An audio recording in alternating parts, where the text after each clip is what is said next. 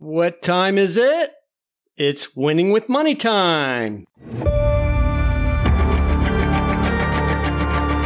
Hello and welcome back.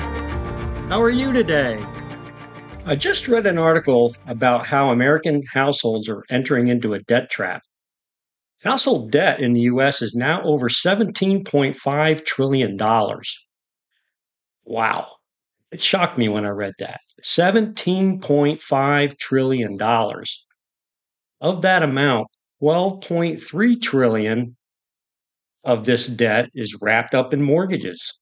So if there is good debt, that could be it. But the rest of it is still $5.2 trillion. And of that, auto loans and student loans are at 1.6 trillion each, while total credit card debt has now reached $1.1 trillion. The rest of it is in other areas. The average cost of credit card debt today is now 28%. That's the average. Credit card companies are making a killing. That's the debt trap that people are falling into. When you can't pay your bills on time and in full, the bank's got you. What that tells me is there are a lot of people out there who are drowning in debt. People are spending more than their incomes can cover. There is nothing basically wrong with spending more if your rising income can support it. But that doesn't appear to be what's happening here. In today's episode, I want to talk about getting beyond financial stress to achieve financial fitness. Okay, that's a pretty broad topic, and what may be stressful for you could be fitness for somebody else. What I'm exploring today is some of the ways we can get from stress to fitness with our finances.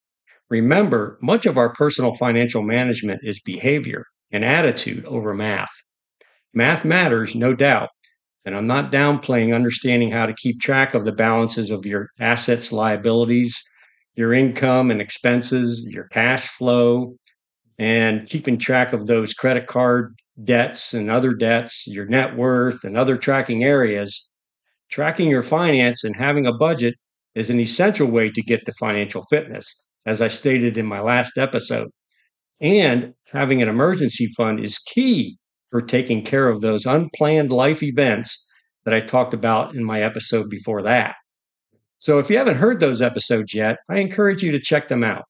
I talk about things that you might not already know. So, why we spend, when we spend, and what we spend our money on can lead to debt and ultimately stress if we're not intentional with how we handle our money. Yes, it's different for all of us. Determining what is a want for one person versus what is a need for another person could be different, as we all have our differences. If you're a natural saver, it's most likely easier for you to save and have a plan with your money. On the other hand, if you like to spend your money without a plan for it, this is where things can start to go haywire. Understanding the debt cycle is key. Start paying off those debts, smallest to largest, and take the money from each debt paid towards the next debt until you've crushed your debt. So let me ask you, is financial stress getting you down? Maybe it's time to take a step back and evaluate your situation. Decide that you are sick and tired of being sick and tired. Are you in those statistics that I talked about at the top of the show with debt and bills up to your ears with seemingly no end in sight? Are you ready to turn your financial stress into financial fitness? Okay, here we go. Keeping your income as high as you can and being intentional with your money is an important first step to take to change your present and your future. That's why having a budget will help you track what is coming in as income and what's going out as spending. It gives every dollar a purpose. So here's another one. Have you heard of lifestyle creep? Many of us have experienced or are currently experiencing it. What is lifestyle creep? An example is when you get a raise or a big promotion at work and you take that windfall and spend it on, say, a new car, or it could be a lavish vacation, or you decide to upgrade into a bigger house. All these things are nice and they could be good, but if you're not able to afford them, that's problematic. I would ask you as a financial coach, How does all of these nice, expensive things fit in with the rest of your financial plan? How will that impact your, say, options for retirement or something else that's important to you that are in your goals? You may want to adjust your thinking and what you are trying to achieve with your money. Is looking good in front of others and being broke by living above your means what you really want? If you are up to your eyeballs in debt, as Dave Ramsey will tell you, and he's pretty blunt, get rid of the credit cards and use your debit card and cash. This will help you control your money so your money doesn't control you. Sometimes we have to be in the darkness before we see the light. So finally, here's the good part. Are you ready for this?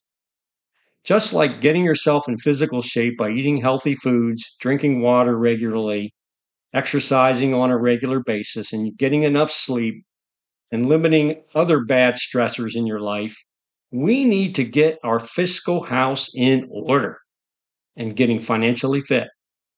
So, I offer you these 7 actions to help you get financially fit. Number 1, living below your means in a comfortable lifestyle that doesn't strain your finances, that allows you to occasionally splurge on luxuries. Number 2, having a robust emergency fund of at least 3 to 6 months of expenses to cover an unexpected car breakdown or a medical emergency, or say you need a new roof, things like that. Number 3, having no high interest debts. Pay off your credit card balances in full each month and get a good handle on any long-term loans, for example, your mortgage, and paying extra towards the principal to crush your debt. Number 4, having savings and investments and that they are growing. This growth can come from stocks, bonds, mutual funds, and exchange traded funds, also known as ETFs. Investment growth is a clear sign of financial fitness. It's time in the market, not timing the market. Number 5, having SMART financial goals. SMART stands for specific, measurable, achievable, realistic, and time bound. These goals could be for buying a home or saving for your children's education, retirement, or even traveling around the world, among other things that could be on your bucket list. Number 6, having a financial written plan that evolves as your life is evolving, that will ensure you'll have a comfortable retirement that could last you for decades, is very important. So you don't have to worry about running out of money at the end of your life. And lastly, number 7, using money as a tool rather than a source of stress. So here's what I mean about that. When you can use money for your goals and dreams instead of worrying if you have enough for your life's daily, weekly, and or monthly necessities, this is a sure sign that you have financial fitness. So to wrap up, the bottom line here and my takeaway is accumulating wealth is good, but it's more about achieving a well-being that your money is working for you. It's a journey that takes discipline, planning, and some financial savvy to get to financial fitness. It's not hard, and you can do this. It's definitely a journey worth pursuing, as it is inspiring to see where you were, where you are, how far you've come, and where you are going. Also, don't forget to take time out for yourself to relax. Go for a walk. If you can, reach out to some friends and family. Prayer time is a good thing. It's whatever you can do. Self-care is so important. Yes, you can do this. You really can. Thank you very much for taking time out of your day to listen to me. Please share my podcast with your friends and family and be sure to subscribe. And by the way, if you would like to help me defray some of the cost of this podcast and help me grow, you can click on the support the show link below and donate whatever you think is appropriate. I appreciate any size donation. I'll catch you back here next time, and I wish you a great day.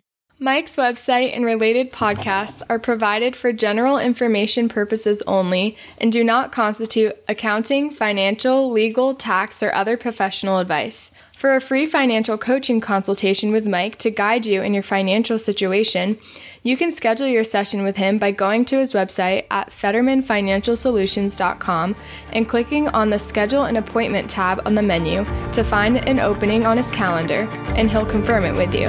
Thank you.